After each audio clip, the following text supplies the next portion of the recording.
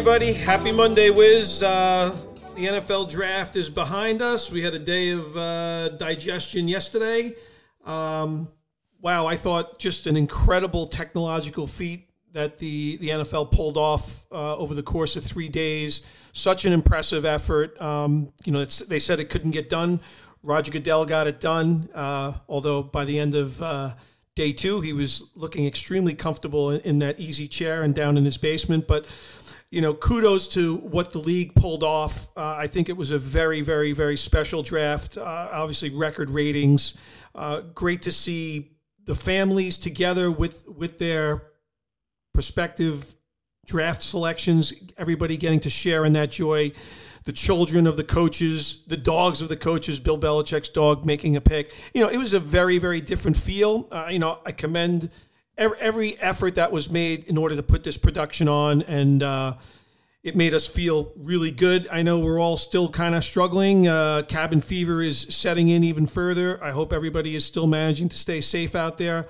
But Wiz and I are here to talk about the results from the draft and what we thought about what happened. And, today we're going to kick it off by talking about the AFC East and North.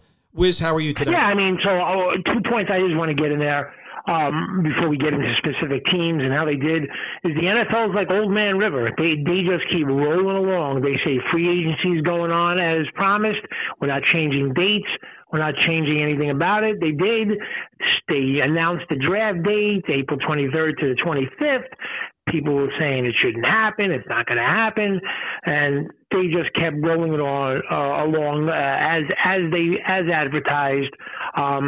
And really, went through it. Not many glitches at all. I thought it went very well, much quicker with this process. And the other thing I want to say is, I don't know how anybody else or the people viewing it are going to feel, but I think people are going to look at Roger Goodell a little differently and react to him. And I hope they do a little differently because, I don't know, just something about the format.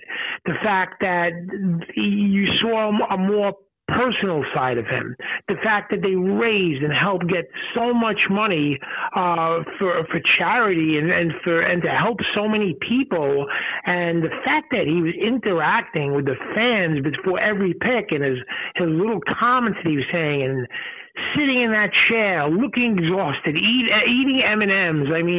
I don't know. I never quite understood. I know we talked about this, why the booing. I think it's kind of like baked into the cake that people just boo because they think it's the right thing to do or they should do it. But I don't know. He just came off as much more personable, much more likable.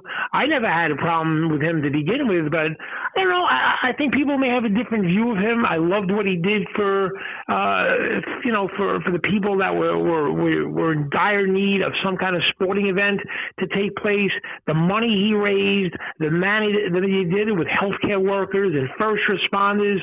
I thought everything was brilliant, and quite frankly, I loved everything about it. Spot on. And, 6 charities get $100 million, the fans contributing to it. I think, to your point, about bringing everybody together and feeling normal again. And the draft had become such a glitz and glamour red carpet event, moving it from city to city. And I think what we saw is a more humble and human side of this. And again, with the kids, sitting on their prospective GM and coach's laps. Mike Vrabel had a little bit of a circus going on in his house. Cliff Kingsbury, I thought there was a great Twitter exchange between Pat Mahomes and Tyrann Mathieu with regard to Kingsbury's spread that he had going on. But to your point, Brett, it felt just much more closer to home, a humble and human event. So great job, everybody. And I hope you're right about the Goodell side because I think that's very, very true. So he did. He did some. Yeah, he did some great things, some funny things, some comments, doing a dance with Jerry Jeudy. He did a lot of funny things, entertaining things, and he just looked like a regular guy. He says this is where he sits and watches Sunday football. I think we could all relate. The M&Ms is certainly something that me and most of our friends could certainly relate. So I thought it was terrific. Yeah, it makes me even more excited for football than I thought I was. So, Yeah, so let's get to it. Let's get to it exactly. So, we did a lot of discussions about team needs, and we're going to kind of move around in the same way. We're going to get much more detailed on the fantasy implications of what happens down the road. Not too far down the road, but we will. But let's start off with the AFC East and the Buffalo Bills, who we like a lot of what they've done in the offseason already. And, their draft, they didn't have a lot of picks. They didn't have a number one pick because of the Stephon Diggs trade. But look, they've made some additions to this team that should help them. What do you think about that, Wiz? Yeah, I thought you look at the draft and then you say, oh, okay, these teams don't have first-round picks, but everything's not the same, right? A team doesn't have a first-round pick because they made a trade 3 years ago. A team doesn't have a first-round pick because they made a trade 2 years ago. But the Buffalo Bills didn't have a first-round pick because, just a few months ago, they just made that trade, Diggs, straight up for the, as part of a trade with the Bills. That's why the Bills didn't have all of their picks, and including their first-round pick. But they got Diggs. They were thinking, okay, we need a receiver. Let's get an established guy, and as opposed to a rookie that may or may not be as good as Diggs as he becomes an NFL player. So I'm okay with that, and I like a lot of the things the Bills did here. I think AJ Epineza from Iowa with their second round pick is a player that easily could have gone in the first round. Zach Moss in the third round is a very, very good compliment to Singletary. I like them. I'm a fan of Jake Fromm. I thought he was picked 100 picks, quite frankly, too late. So the Bills getting that player in the fifth round, I thought fell to a great value pick for them. And they really added some depth at wide receiver with Gabriel Davis, who really played well for Central Florida. So I thought those picks, they didn't have a lot of picks, but what the Bills had left equity in terms of their draft capital, I thought they did well. And they're certainly going to be a factor not only in the AFC East, but in the AFC as well. Yeah, I concur with that, and I like what they did as well. And this, we already felt very good about this defense. They're better on offense. The quarterback needs to take the next step up. They have the personnel to do so. Yeah, you have the Bills in Keeper League, and I know you were sending texts out to all our league members saying that they very well may be one of your keepers coming year. I have to consider that. It was an elite defense last year, and I think it's an elite defense again coming in. And they did lose a couple of players, but as you said, Espinosa was a borderline round one talent. It's interesting when you listen to people talk about this draft and veteran guys like Gil Brandt and Bill Polian who know a lot more about this than certainly I do, but talking about the fact that this was a draft where there was round one talent available in round two and round three. And I think we saw that. Absolutely. Right? And I think we saw that. And it's really worthwhile, by the way, folks. Wiz and I love to watch football. He watches a lot more college than I do, although I'm starting to get much more into it than I previously have. But there's a lot of veterans out there. Find some good sources to listen to, and you can learn from everyone. And I think that's one lesson that I take from this. And I really love listening to the experts discuss the draft, before we get into it. And then that's going to take us into, the team that, as we talked about, the Miami Dolphins had so many picks coming into this draft. They get what's perceived as their potential franchise quarterback in Tua at the fifth spot. And then the rest of their draft gets to be a little bit interesting in that it's funny.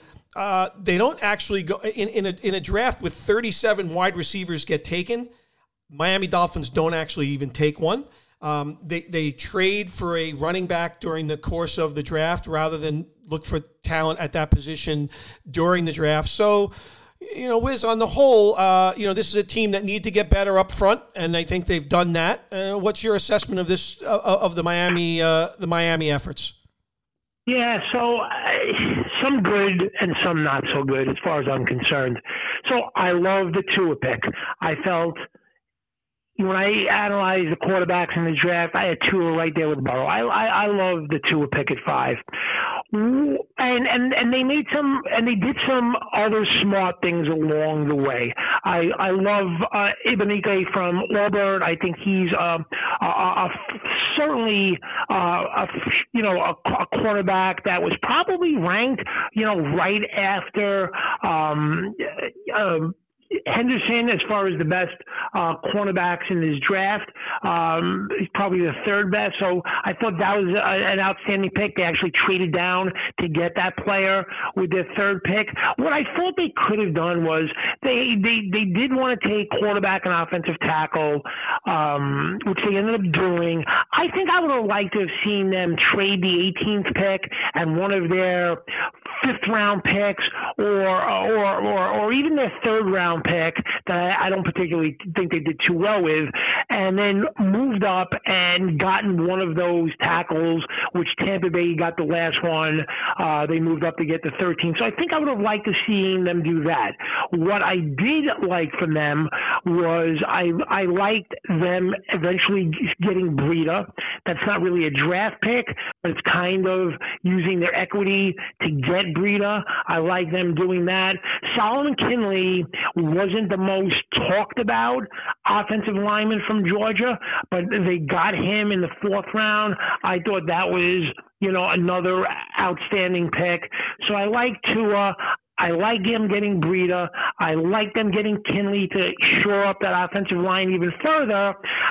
Instead of getting Austin Jackson with that pick at 18, I would have liked them to see 18 and some equity and moved up to get one of those four tackles. But I think overall, the way I'm looking at the Dolphins draft, they did okay. With all of the equity they had between their picks, the trade backs, and the hits and misses, I think they just did okay. Yeah, and I'm a Breida guy. Breida had trouble staying on the field. That he's got a balky ankle, which he's continually dealing with, but a really good complementary running back to Jordan Howard. So that could be a good twosome if they can both stay healthy. And I think to your point. Was 63 players from the SEC were taken in this draft. And a guy like Igbinoghene is battling against the guys from LSU, the receivers from Alabama. So this is a really experienced and battle-tested guy. And some guys definitely had him as a potential first-rounder. So, yeah, look, Miami is investing in their future. I think this is, depending on how things shake out, we're going to be talking about this team both this year and next year, and we like what they've done. So, okay, so that takes us to the Jets, and this is Joe Douglas's first draft as general manager. It was funny. A couple of guys were joking around, looking back at what our friend Ricky Lassen was joking about how bad the Jet draft was last year. And it wasn't Joe Douglas's responsibility. It was a disgusting draft. And I think this year they did a lot better job. They had Becton fall to them at number 11. We discussed that pick as going either to the offensive line or one of those stellar receivers. They chose to go offensive lineman. I think it was a good choice. And a guy that Wiz and I both had as going to the Green Bay Packers at the end of the first round, that was Denzel Mims, comes down to the Jets, very, very late. And I think overall the Jets have to be happy that they added some depth to a team that needed help everywhere. So the Jets had one of these true snake-type drafts. I love the first three picks. Not so much after that. I love that they got Becton. It makes all the sense in the world. Mims, actually, I had going 22nd to the Vikes because I never thought Justin Jefferson. I actually would like to get a hold of see the Vikes war room, or in this case, Spielman's draft board, and see actually what they were going to do at that position had Jefferson not been available. But actually, in my mock draft that we talked about, you had him going 30. I had him actually going 22nd to the Vikes. I love that pick. I like the player, but when you add that with the value of going 59th behind so many of these receivers that I feel he has way more upside, I love the pick. And if you look up athletic ability in the dictionary, they got a picture of Ashton Davis there from Cal, who they took with their third pick at safety. He's all over the field. He's exactly what they need. So Becton, Mims, Ashton Davis, yes. After that, I'm not loving what the Jets did. The one thing I will say is Michael Perine from Florida is going to be, I guess, the direct handcuff, if you will, to Le'Veon Bell. And I guess that's a little teaser of the segment or show that we're going to do down the road where we're going to discuss handcuffs and what that means. But I love the first three picks. I understand the pick of Perine. I don't love what the Jets did after that. So, that's it's funny too. They took a backup. They took a guy who could potentially be a backup quarterback in Morgan, and they actually drafted a punter. So interesting choices that they made. Afterwards, but the start of their draft was a promising one. So let's see what happens there. And then they're off to the New England Patriots, who, there was a lot of speculation on, were they going to take a quarterback in this draft? And we got our answer on that. They did end up addressing the tight end position. They drafted two of them, and aside from that, though, not a lot of skill guys in terms of on the offensive side of the ball, in terms of like running backs and wide receivers that they took. They did spend some time building up some depth on both their offensive line and their defense. Wiz, the Patriots are in rebuild mode. How was this effort towards doing that? Okay, so here's what I love about them. Kyle Duggar from Division II, Lenoir Ryan, is a guy that they probably were going to take originally with their 23rd pick, and then they probably, realized that nobody was going to take that player for a while, so they made a trade down and was able to get him. And I did a lot of film study on that player, and he reminds me of a player, one of my favorite players for my beloved Vikings, Joey Browner. One of these guys that if there's a short pass, he's the one there breaking it up, hitting the guy hard over the middle. If there's a run play, he has got that Bob Sanders attitude, and he's going to do something about it. He's going to pummel you. And if you try and throw the ball deep, he's back there covering a lot of field. And the reason why he's such a Patriots player is he is also an elite punt returner. I'm sure they're going to use him in all of those elements. He's going to fit perfectly back there, learn from these guys that the Patriots have in their secondary, and Belichick's a defensive specialist. So that's a perfect pick and a perfect Patriots player. Josh Uche from Michigan at 60. I thought had first round or early round, second round ability. I thought that was an outstanding pick. And then I think the Patriots outmaneuvered some of these teams at tight end. I thought Devin Asiasi from UCLA is going to be a better player than Cole Kmet, who the Bears took much earlier. So those three players, Uche, Kyle Duggar, and Asiasi from UCLA, outstanding. Not thrilled with the rest of the picks. A lot of their picks were, offensive line. They took a place kicker from Marshall and defensive players, not really adding, like you mentioned, to the skilled players too much, with the exception of the tight end. They also took Dalton Keene from Virginia Tech. But Asiasi, I thought, was a great value pick. Uche as well. Kyle Duggar is going to be a player to be, is going to be a player to be reckoned with for years to come at that safety spot for the Patriots. But considering they got an unproven quarterback and they didn't help themselves much at offense, I'm not quite sure what it's going to look like for the Patriots. They're not overly impressed with their draft, especially on the offensive side of the ball. Yeah, I think they've struggled with that over the years. They've not been known for doing a good job at the receiver side of the coin. They've managed to trade for guys that have become valuable, like an Amendola or a Welker.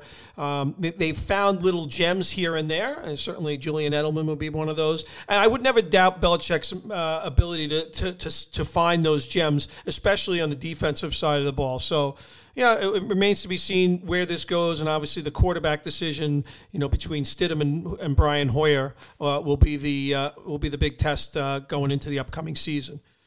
Certainly. And that takes us to the AFC North, and somehow we're going to start it off with the Ravens, who, for a really good team, had a lot of picks coming into this draft. Ozzie Newsome, taught the staff well there.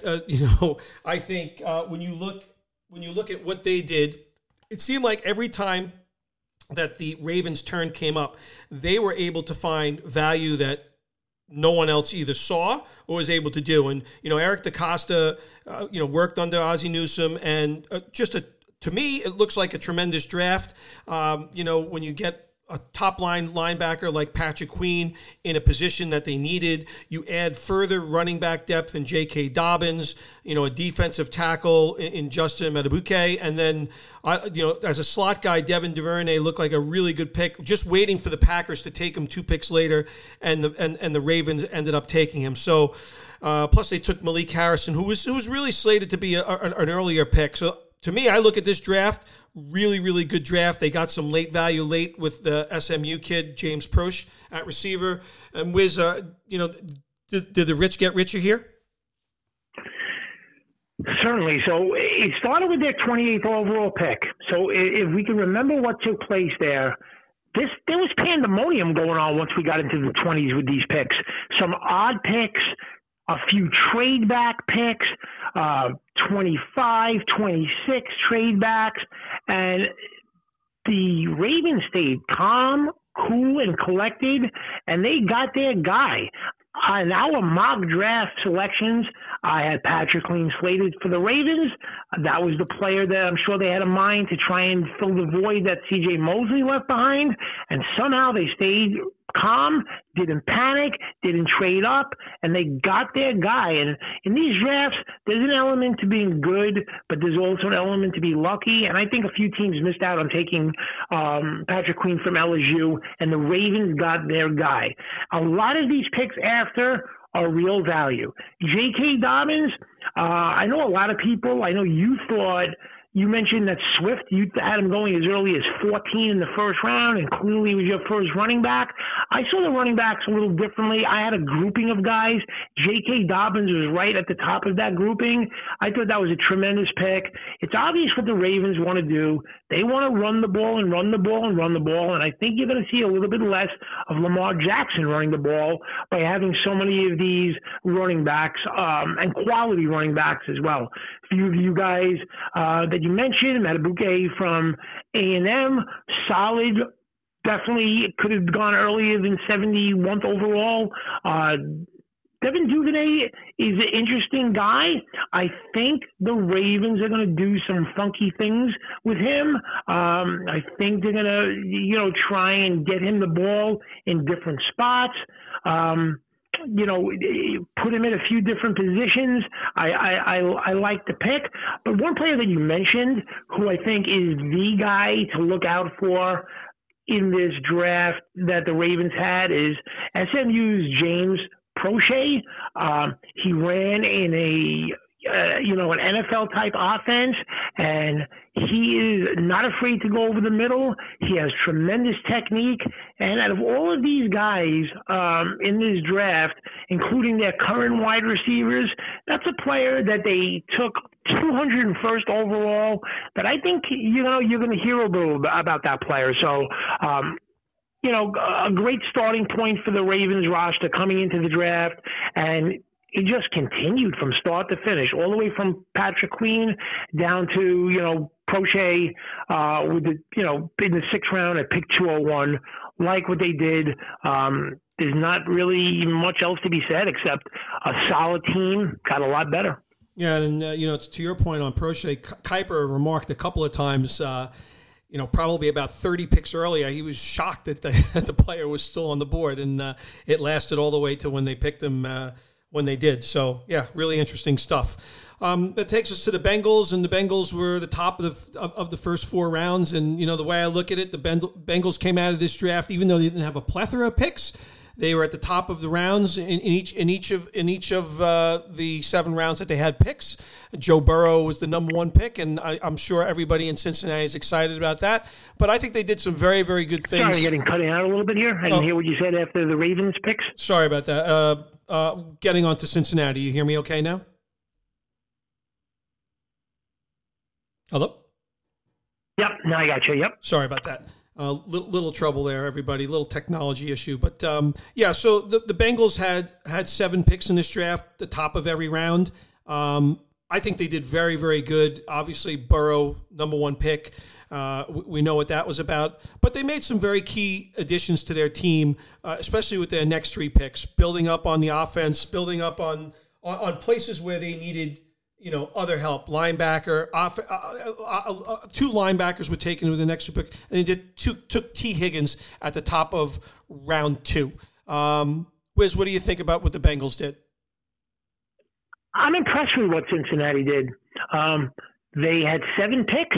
I think they had 7 good picks, to be honest with you. T. Higgins, as mentioned in another podcast we did, would not have been my pick there. I had other guys rated ahead of him, but certainly a good value pick. You can't, you get Burrow, you want to give him as many weapons as possible. So I thought that pick was good. Another pick, I saw a lot of Notre Dame. I'm a Notre Dame fan in college football. I love the Khalid Kareem pick in the 5th round. I thought, he's a player that is going to help Cincinnati on the defensive side of the football. I thought that was an outstanding pick. I even thought the pick that they made in the 4th round, Davis gave from Appalachian State is also a good pick. So, as you mentioned, they got Burrow. They gave him another weapon with T. Higgins. And then 3 defensive picks in a row with Logan Wilson, Hakeem Davis Gaither, and Khalid Kareem from Notre Dame. All good picks. So impressed with Cincinnati. I like what they did. They didn't have tremendous equity in this draft, but with what they had, I thought they kind of didn't miss on any of their picks. Excellent. You know what? Cincinnati has struggled, certainly last year under their new head coach. So we wish them well for the coming year. And I think, if they get the Mixon contract figured out, and plus Jonah Williams will come back. He didn't even play for them last year. So I think there's a lot of hope for Cincinnati. And that moves on to the Lake Erie Kids, the Cleveland Browns. They were able to get an offensive tackle in Wills, Jedrick Wills from Alabama. They ended up getting Grant Delpit with their 2nd pick, and 2 interesting picks on defense in Elliott from Missouri and Phillips from who was the leading tackler in the SEC from LSU at linebacker. This team needed some help at linebacker as well. And they took the guy who won the Mackey Award. Now, they already had 2 solid tight ends, but they also took Harrison Bryant. So, Wiz, is this a draft where Cleveland can come away saying, hey, we made our team better? I absolutely love what the Cleveland Browns did in this draft. I mean, I haven't delved into how I rate them 1, 2, 3, the overall best, but I cannot imagine that I would like many more drafts than the Cleveland Browns drafts. So they got this new coaching staff. They do realize that this coaching staff probably does realize that Nick Chubb is their best player. Kareem Hunt is a very good 1A to go with Nick Chubb. Jedrick Willis, outstanding pick there. Had to be taken there.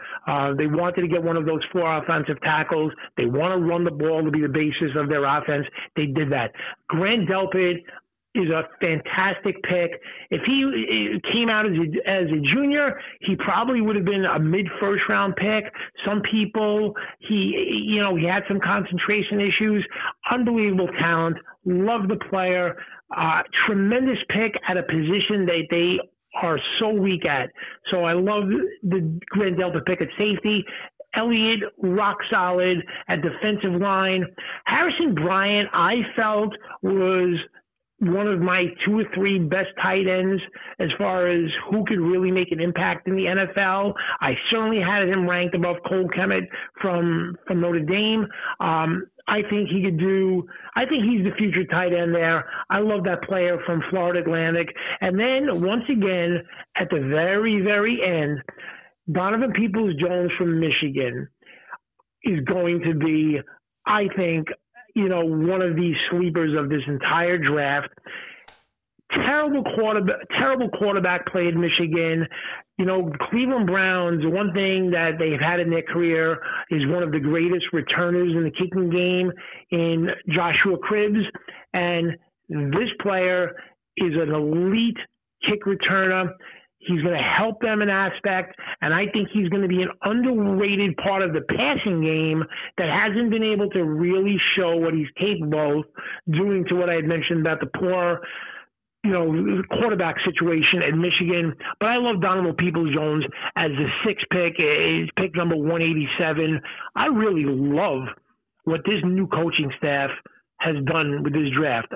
Don't have a bad or negative or anything but positive about every single one of their picks, and some of them I thought tremendous value, especially Delpit in the second round and Donovan Peoples-Jones with the sixth round. Yeah, and to your point on Harrison Bryant, so I love to listen to Charlie Weiss in the mornings on Sirius, and his kid coached Harrison Bryant for the last 2 years. Charlie Weiss went to every single one of those games. And this is still a very, very strong offensive mind when it comes to football.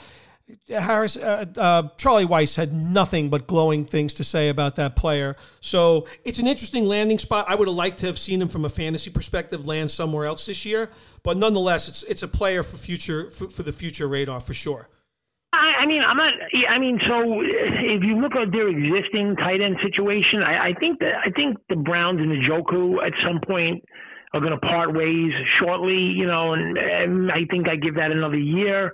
I'm not sure, if they feel Ebron is a stopgap player or someone that is in their future, but this player is going to be in their future, and they got themselves a really good young tight end, and I love what Cleveland did in this draft. All right, fabulous. And we're going to wrap this one up with the Pittsburgh Steelers. Not a lot of good things to say about this draft coming in because of the situation that they were put in. Granted, they did get Minkah Fitzpatrick in the preceding season, and he's been an excellent addition to that defense. A player that I really looked at just watching a lot of Notre Dame games and his performance at the Combine, and you're going to talk a little bit more in depth about Chase Claypool, who's going to be hopefully an interesting player for this offense. A little bit of a speed guy at running back, not the depth I thought they could have added at running back in this particular draft, but they did draft a running back in Anthony McFarland from Maryland. But this team didn't have a lot of picks, and I don't know that there's a lot here that excites me. Wiz, you as concerned as you were coming into this draft, do you come out of the draft with those same concerns? Yeah, well, it's tough. It's tough, right, when you only have 6 picks and you only have 1 pick in the first 101 picks to come out of a 6-person draft, unless you're doing some trade downs or trading current players in your roster to get, more picks. It's tough to have only 6 picks and to only have 1 pick in the first 101 to have an amazing draft. It would be almost impossible. So let me talk about the good. Chase Claypool, I know, was a player you watched at the Combine and you were like electrified. And what's not to be electrified by him? He's a big, strong player who runs fast, and when you watch him play, he is an electrifying player. So this is what I think about the pick of Chase Claypool. It's one of 2 things as far as the Steelers thinking. It's either one, they agree with what my opinion is, which his best position and where he can really dominate is if they put him at tight end, call him a tight end, or really let him run his routes inside and be matched up against a safety or a linebacker. I think he could be dynamite. He's a big guy, a willing blocker. So if they do that, I think he could be outstanding. If their intention is to play him at wide receiver, I think he'll be okay. I think he'll be okay. But what that tells me is, right, if they're taking Chase Claypool to be in their wide receiver future plans, and you like what Deontay Johnson has shown, and you like James Washington, I think what it's kind of telling me is if they put him at wide receivers, they're not going to really commit to Juju Smith-Schuster when he becomes a free agent. So it's one of two things. Either they're going to put him at tight end, which I hope they do, or they're going to put him wide receiver and be happy going with the young guys. And Smith-Schuster is not going to be a guy that they're going to pay a ton of money to retain. The one thing I will say about Chase Claypool is he had an issue with drops. And it's not that he has alligator arms or he's looking over his shoulder or he's picking his head up too early and he's afraid to go over the middle. Far from it. It's not that at all. It's just he has an issue with drops. And what I am concerned about with a young player, if that starts carrying over to the NFL and the pressure of trying to make it, and that starts becoming an issue that can really affect a player's career in a negative way. So those are things that I'm looking at with Chase Claypool. He's certainly one of the most interesting players from a positional aspect, a talent aspect, and an overall seeing how it plays out. That'll be interesting to play, how it plays out. You mentioned Anthony McFarland. I like the two Maryland kids that they took. McFarland in round 4 and Antoine Brooks, who I feel should have been taken much earlier than round 6. He's a playmaker. He and Mika Fitzpatrick together are going to be a dynamite safety duo for the Steelers. And McFarland, let me just say one thing interesting about McFarland, taken by the Steelers. Mike Tomlin's son played for Maryland. Yes, he did. And I'm just wondering, McFarland was injured often, had some issues staying on the field. I'm wondering if Mike Tomlin's son, who saw him in practice and some of these things that he could do, I'm wondering if he gave his dad a little tip and said, this is like a second-round player in terms of talent that you should take late. So there's some interesting aspects to some of these Steelers picks. Fabulous. Okay, so we're gonna wrap up the first two divisions in the AFC. There, we're gonna come back at you with the AFC South and the AFC West. Good talking about this, and we'll catch you in a little bit. Thanks, everybody. Perfect.